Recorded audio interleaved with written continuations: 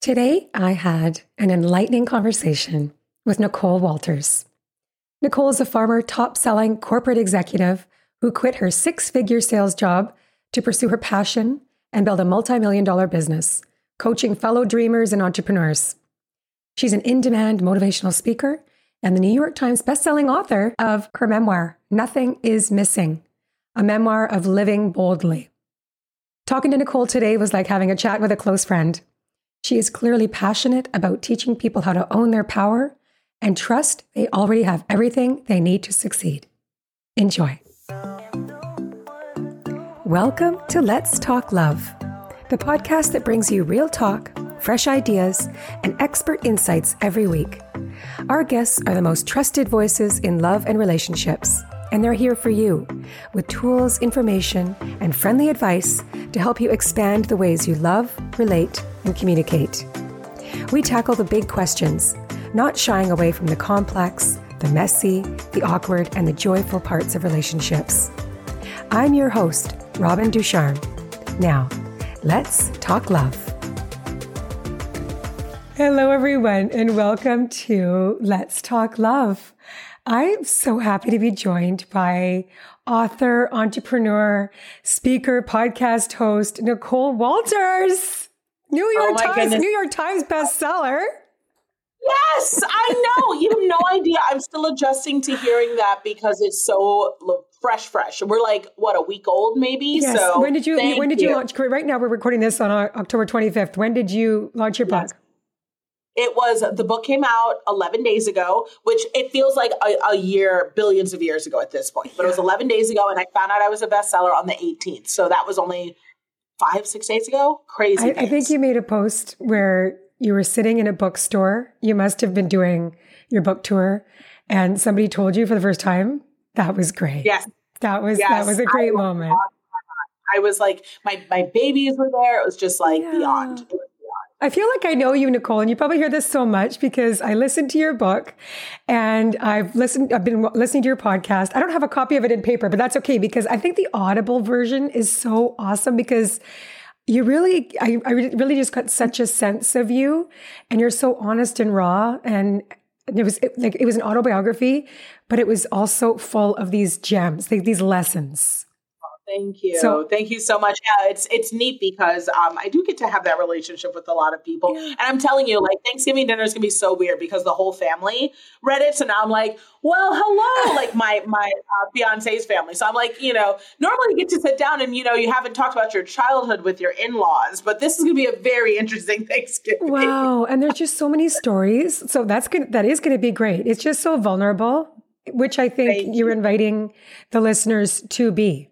Because you are so honest and authentic and vulnerable, that is such a gift that you're able to pass on to other people to be that way too.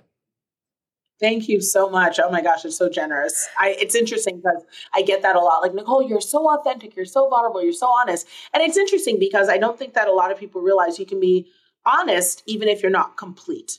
Like if you're still in progress, you're still figuring yourself out, you still are learning from the things that have happened, or you're evolving from who you were to who you want to be, you can still be vulnerable in the moment that meets you. And that's what I really tried to do in this book. That's right.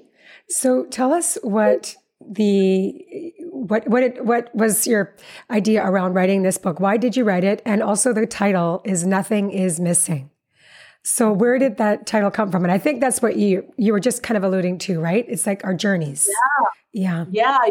So, I mean, as people read the book, they'll see my evolution from, being a first generation child of immigrants in the U.S. and kind of evolving and trying to figure out where do I fit in a very American experience with a very African home and background. And then, growing into the corporate world and trying to figure that out. And, my first marriage and becoming a mother. And there are all these places where I think a lot of us can align and relate.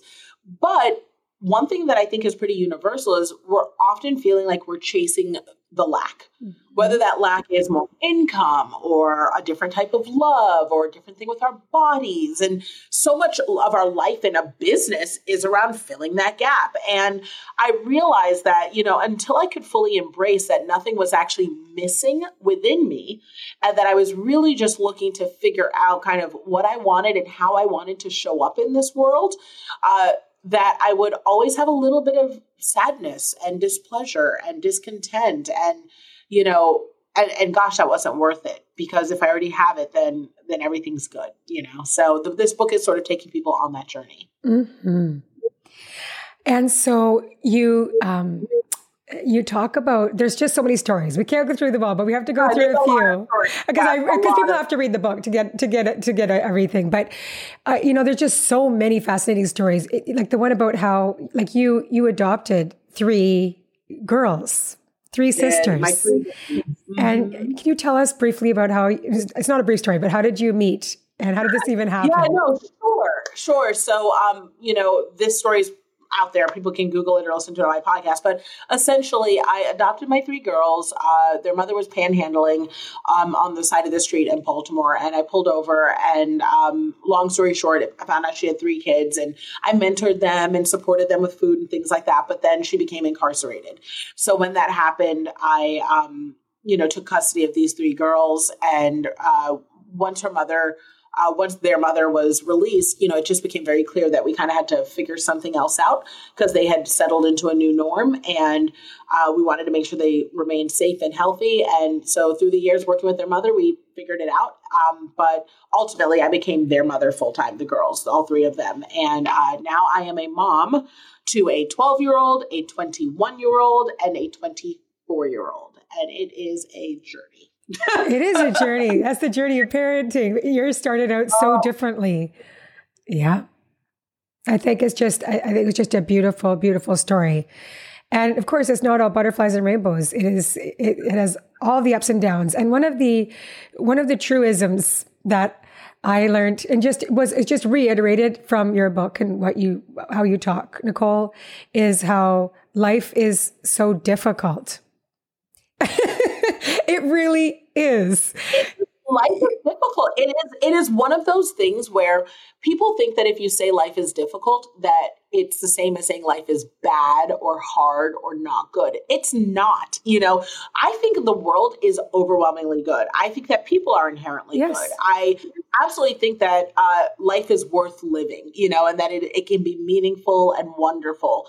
I also think that life is really hard, that there are just moments where you have to choose your hard because the options are between hard and hard, not, and I think that this sort of walking around with this idea that there's a good and bad, there's sort of, I have to always make the good choice. Then I always have to do the good thing. It's like, no, we're evolving. Maybe in the moment, what you did with what you had was what you could do. And it was a type of hard you didn't really want, and I think that is far more valuable to our development as people, and our evolution. It's also more grace-filled as we run into the challenges. So yeah, life is difficult. It's the meeting and solving of problems. Yeah.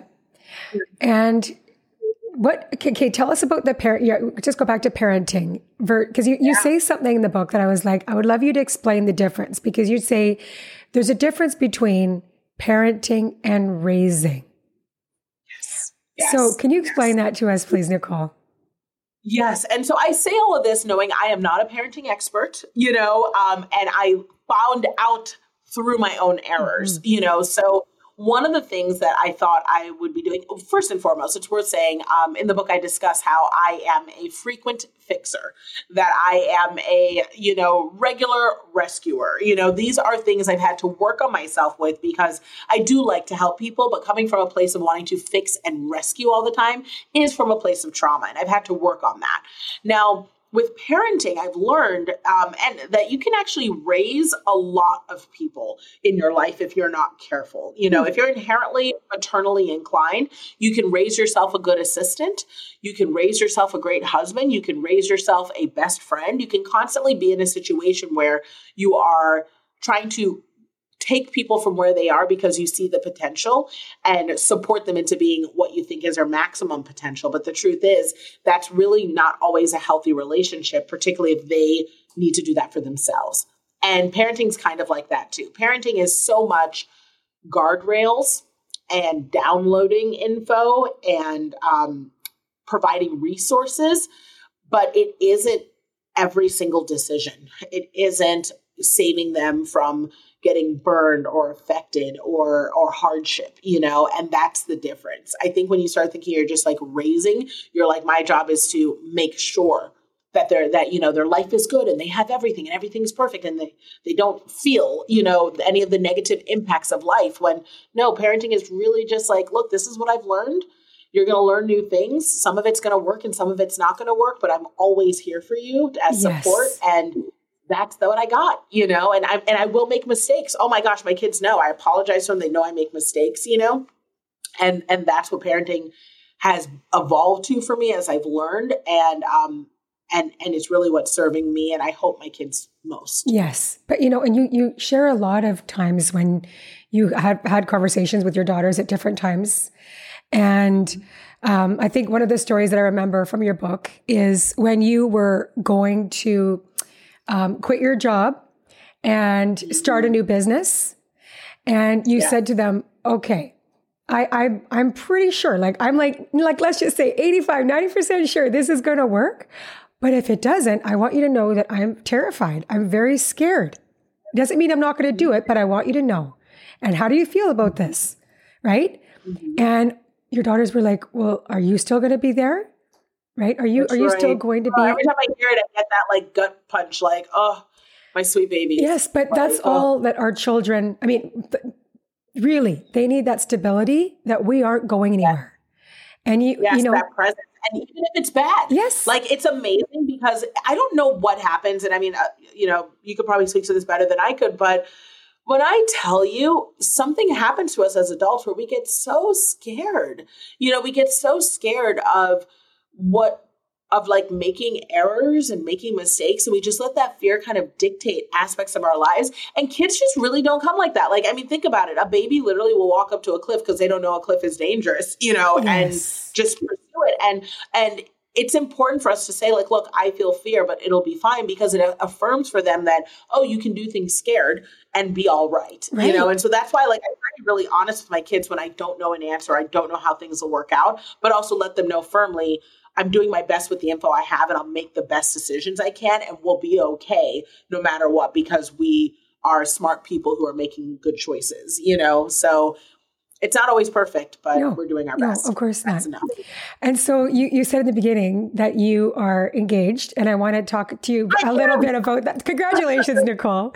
I wanted to talk to you about your relationship with Josh. And now you had a TV show, and it was very open. And I didn't, in Canada, we don't get a lot of these shows. It's very sad to me because I'm like, it's not sad. Sometimes it's a good thing. Well, shows are terrible. Why can't we don't have some of the shows that the U.S. has, right? Canada. No, bless Canada. Honestly, enjoy the purity of your free health care and your loonies and toonies and your Tim Hortons. Trust me, there's nothing wrong there. Just eat poutine and ignore it. Eat poutine and be merry. That's right. You're doing what you got to do. So you're now divorced, and you were married for 14 years. You were together for many years before you met your daughters and brought them into your home. And this is I have to say, I'm divorced as well. And I'm sure you've got a life that you had with this man. So we're not here to talk about the failure. That's not a failure. Sure. You said you had this marriage. Sure. But what I wanted to talk about was how the deciding factor in the journey with Josh. And you share it very openly in the book about how you said at times you did not have enough space. You didn't have space in your marriage, your own home, your own life. You didn't have space to rest or space to grow. You didn't have space to not do. So that kind of goes back to what you were saying before about the pleasing and rescuing, raising.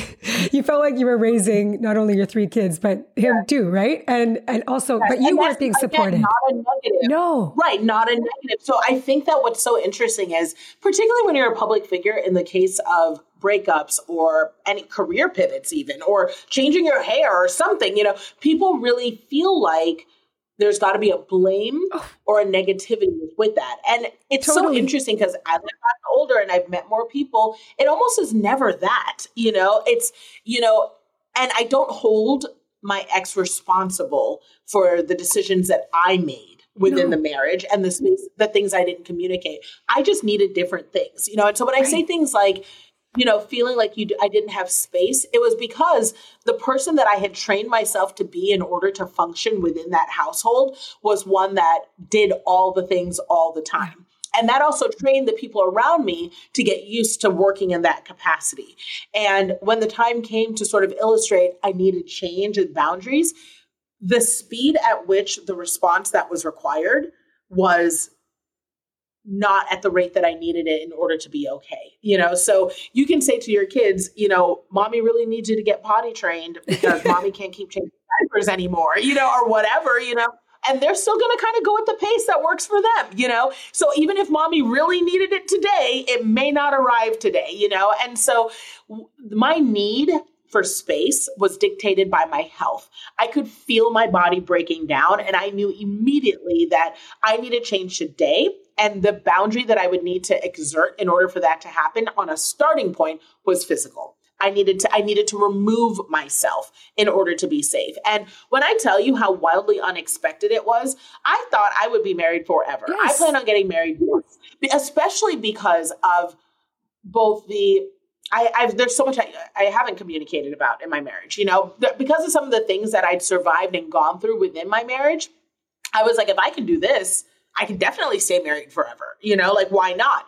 But I didn't realize that there's a toll that happens on you physically, that you may not be able to escape, and I talk about that in my book, the importance of recognizing that even if you think in your mind you can push through, even if you think, I can make burnout work for it, even if you think that these things are true, your body is a finite being. It is designed to operate sort of outside of self, I don't will a cut to heal, the same way that if my body is overstressed, it has a limit, and eventually your mind is going to have to willingly make choices, including and up to divorce, if that is the thing that's required in order to make sure that you're able to show up and survive, and by extension of that, also making sure I was being a good example for my girls, and saying like, look, they were in my home, that they saw the mother that they deserve to have, that they saw me being loved in a way that I deserve to be loved, because they're all officially at the age now where they're starting to make a lot of those decisions for themselves.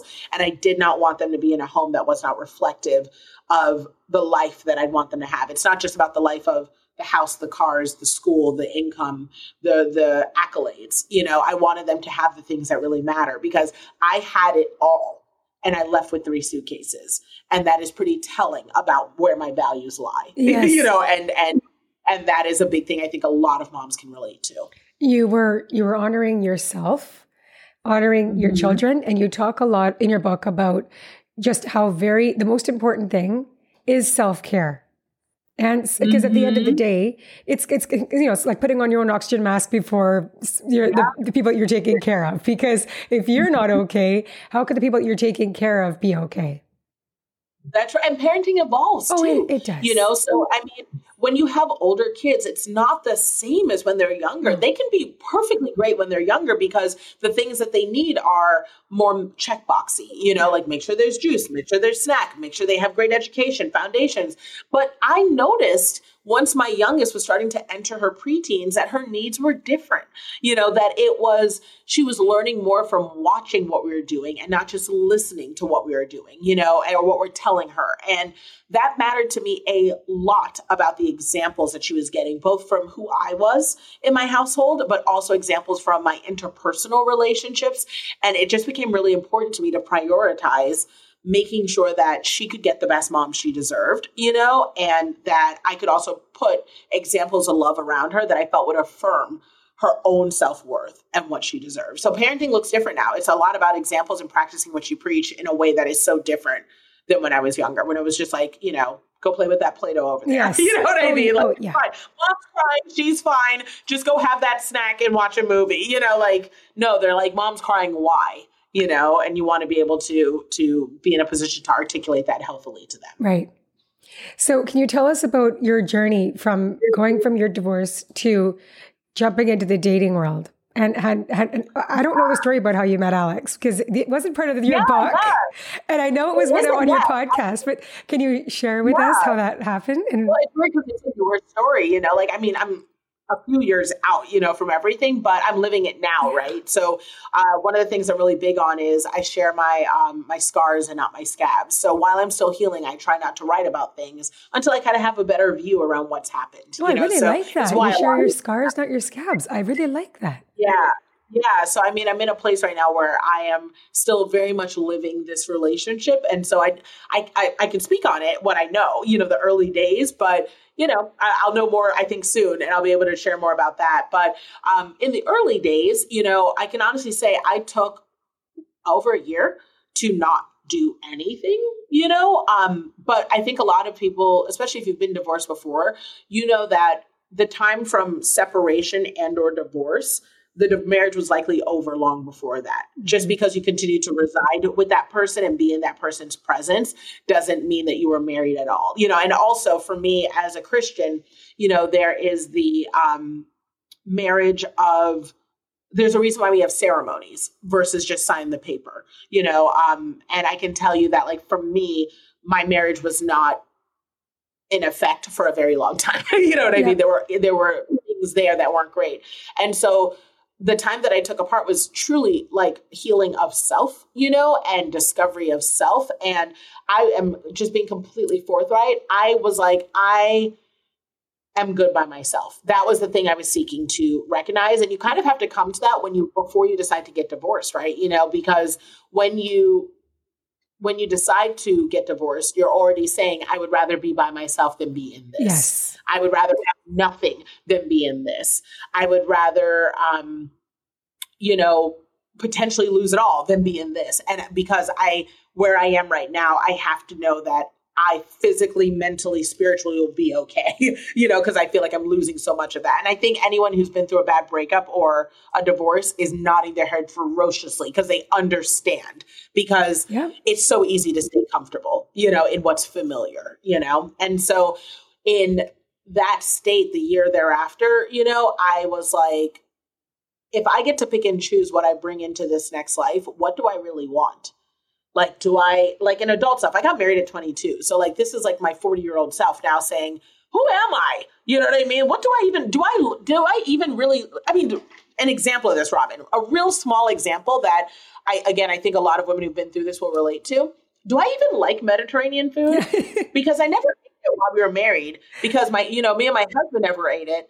But do I like it? You just start asking yourself questions that you never really held space to ask yourself before, and you may come away saying, no, I really don't still, you know what I mean? But you're really asking yourself these questions because they are relevant questions, it's this weird thing. And so very much that's like where I was, for a long time. And that included asking myself questions around, do I even like partnership? Do I even want to be a wife? Is like, you failed at this thing. Is wifing even for you, girl? And if so, what does it look like? Right. And do I want to live with this? Do I want to live with somebody again? Like what? Share my closet? I don't want to share. No. You know what I mean? Like, it's so much of that. And so I'm telling you, like, I really was in a place where I was like, I don't even know if I want partnership. But then I started saying to myself, you know what? I do. One thing that's great for me in partnership is, the criticism and the check, right? It's so easy for me to just steamroll and plow forward with my work. Like, I would be in my office all day because I love my work and I'm passionate, I'm driven and I'm ambitious. And having a home and a partner and a family grounds me. Yes, I appreciate that, Nicole. I think it's like you have others in your life and a partner, especially if they were, you're equal and you're like, okay, you feel like you're being supported. You're being held accountable. Somebody to hold. There's accountability. Yeah, you want to be home. Yes, and that's what I'm learning now is that. And people saw this, I traveled a lot before, I worked a lot before. There was no secret that I was always on the go. And now, oh my gosh, the homebody that I am, everything is about wanting to come back. I did come home a lot because of my kids, but I was not happy relationship wise in my home. And now romantically, I want to be where my partner is. I'm happy at the office because I get to do the best work ever and I'm so grateful for it. I'm also happy at home. I'm happy in the car by myself. I'm happy at lunch by myself. Like, it's just so nice because I took that time to discover what I want. And my life is very intentionally built now around what I want and how I want to show up and how I feel like I can serve the people I love, including my clients, my friends, my peers, my employees best. And my partner, and that is like, that was some hard work, therapy, prayer, friends, everything, a lot of loss, a lot of tears, but worth all the laughter on the back end. Oh, that's beautiful. So, okay, quickly though, I wanted to ask you, how did you meet Alex? Were you online dating? Were you? Oh, yeah, online. Great. So like, online. It's where I met my first husband, Yes. and 50% of marriages start online now. People don't realize it. For sure. It's just one of these days, I think I will probably talk about how I dated online because I dated online, what I've learned differently from a lot of my friends. I was very open-minded to once I realized I wanted partnership, but I also learned like through therapy and stuff that maybe my picker needs evolving. You know what I mean? Like how my picker is, that's funny. You could say like your picker's off, your picker is broken, but my picker's off.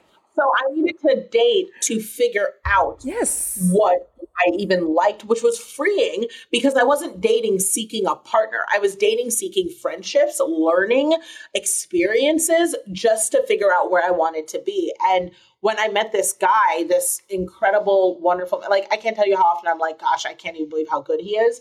Like when I met this man, I remember thinking to myself, one, I wasn't that interested. I was like, I don't know. But I was like, I'm feeling things I haven't felt before in terms of safety, understanding, emotional intelligence, security. He doesn't come with trauma. I'm so blessed. I think I got the last one. You know what I mean? Like he is just really a good person. Like I would want to be his friend. And this is something his friends say. He has friendships of 30 plus years, people who love him. I would want to be his friend if I wasn't fortunate enough to be his girl. Wow. And like, that is, I love that. I love that. We're going to have to quote you on all that what you just said, because I really think that I love all of those things that you just said. Like he is such a great friend. You would choose him as a friend. You felt really safe. That's so important. Oh, so safe. And you just felt every day I feel comfortable and supported and loved. I think it's just beautiful. Okay, so tell me about how in your business, as well as just in your book, you talk about identifying your gift and helping and just how it's important for all of us to identify our gifts. Mm-hmm. And you say, when you go out into the world, you're supposed to be as big as possible and take up as much space as possible with your God-given gifts. The best way to honor God, if you believe in God, or just, your life, is to use your gifts well to serve others. So I want to ask, and I know you do this professionally as well with your company and just with all the work you're doing, how do we identify our gifts? So I think the first thing is and I've evolved into this, I've really evolved away from, the languaging of find your purpose, as if purpose is the destination. Right.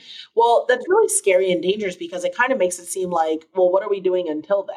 Right. Right. Like, what am I doing? Is it worthwhile? Like, what am I doing if I'm not in my purpose? And that can be so pressure filled and and I just don't love it. And a lot of people are like, don't know, oh God, well then what's my purpose? And they're endlessly searching for their purpose. That it's like some thing that's in the universe that you can't quite grasp. Right. You're gonna find you're gonna land on it miraculously someday. And it doesn't work like that, and it's the truth is, in my experience so thus far, it's that purpose is where you are in the moment, and your gifts are the thing that are helping you navigate that moment. So if in the moment you are stay at home with your kids, because that is what the season is calling for, that is a really important purpose, yes.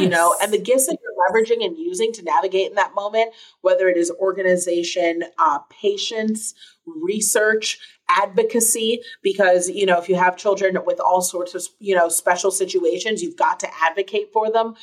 All of these different things are, really powerful talents that will serve you later. And whatever purpose you're in now is evolving them and growing them. And your sole job in that season is to acknowledge and give yourself credit for leveraging and using those talents to navigate the season you're in. And then also seek out additional knowledge to expand and amplify those gifts. And so, yes, that also applies in business. You know, I know I've never met a single entrepreneur who's ever had one job.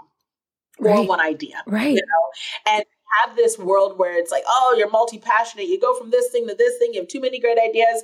Everybody does. Every entrepreneur does. The question is, how long are you spending in that season evolving the idea and pouring into it to see it become what it needs to be fully, and leveraging and utilizing all your gifts to see that thing blossom? And, you know, I have evolved. You know, I was a hardcore, intense business consultant, specializing in business development in a corporate capacity. I still do that work, but it isn't all that I am, because I've evolved in my learning and lessons to realize that I can help people in more ways with what I have.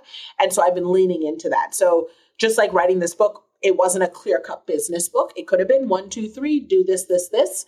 I evolved, you know, so in this season, this is my purpose, helping people live boldly, because it's the thing before the thing. You know, It's the thing before the next thing you want to do. So, yeah, it's easy to say, live in your God-given gifts and chase your purpose. But the truth is, like, wherever you are right now, identify your gifts by saying, what is helping me get through this season? That's your gifting. Now make it better. Wow. That's so good. The other thing you talk about is, and this was a story that you relayed about Dea, your daughter in school, and how it's like this fallacy of intelligence.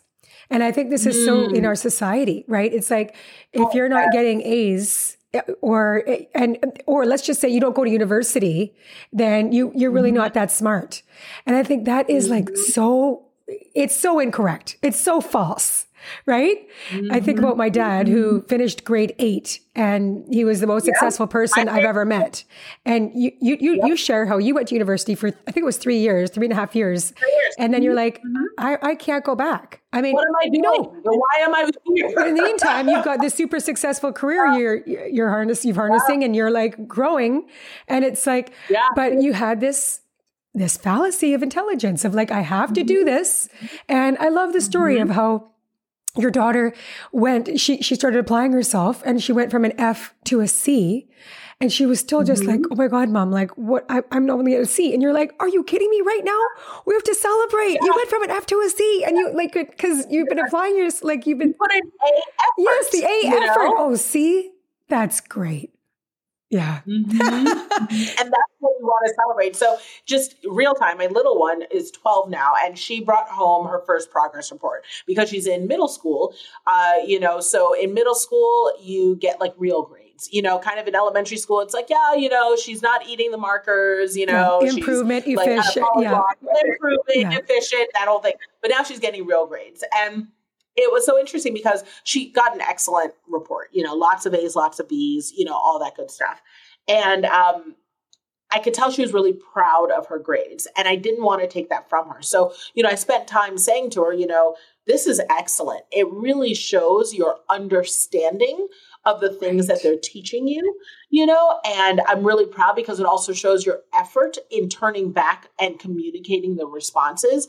But I also want to let you know that even if these weren't your grades, I would still love you and think you're like the greatest thing in the world, because your grades aren't everything that you are. You are so many other things. Can we talk about a couple of things that you are outside of these grades? Right. And we spent some time just talking about that. She's like, I'm a good friend. I do great dishes. I have fun hairstyles. And I was like, absolutely. So know that this is one piece of who you are, and I'm so proud of it. But if this piece ever changes, it doesn't take away from these other things.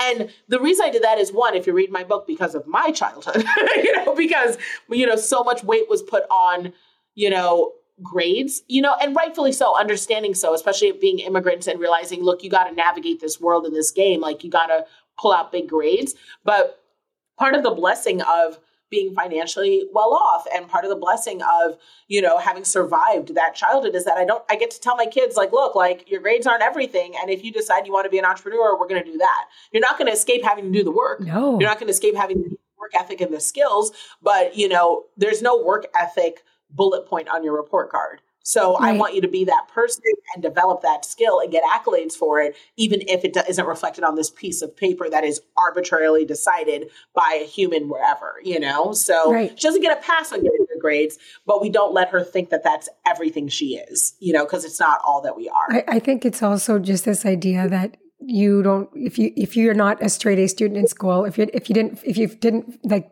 find it, you found it so challenging and you leave school, that doesn't mean you're not smart. And, you know, because there's like some of the smartest people I know didn't do great in school, but they're brilliant individuals. They're brilliant people. Like their minds are so smart, right? Most entrepreneurs didn't go to school. And also school is not, and this is not knocking it. I mean, like, my goodness, what it takes to get through school is such a great thing about character. It's a skill set. It's a talent, you know, and just everyone has different talents. And some of us are not professional schoolers. You know what I mean? That's just not how we are hardwired, you know? And what I can tell you is that a lot of the people I've met who are entrepreneurs and people who want to be entrepreneurs feel like they've been ill-served by the fact that school doesn't really raise entrepreneurs, that it's not teaching adaptability. It's not teaching some of the skill sets that are required to be successful. You know, some of these soft skills, some of this adaptability, some of this flexibility. It's a structure.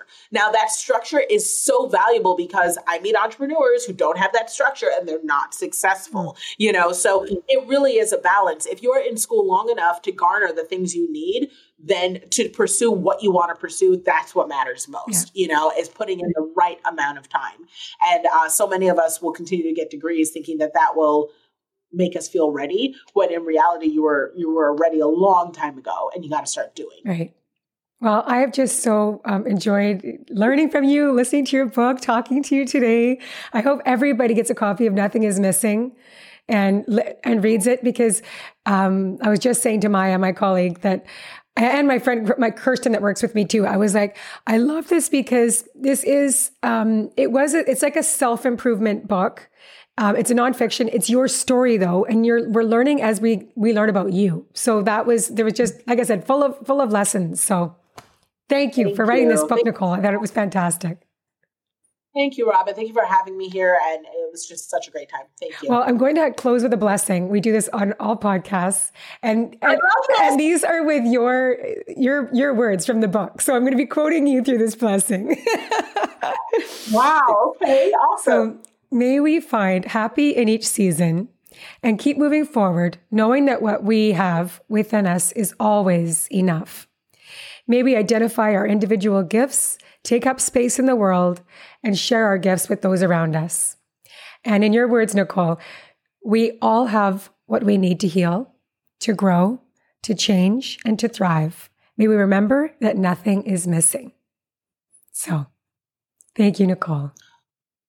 Thank you, Robin. Please visit realloveready.com to become a member of our community.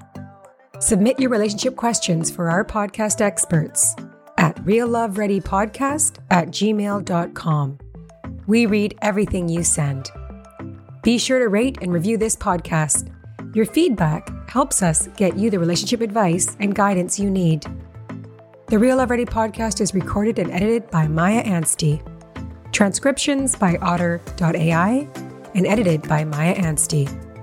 We at Real Love Ready acknowledge and express gratitude for the Coast Salish people, the stewards of the land on which we work and play, and encourage everyone listening to take a moment to acknowledge and express gratitude for those that have stewarded and continue to steward the land that you live on as well.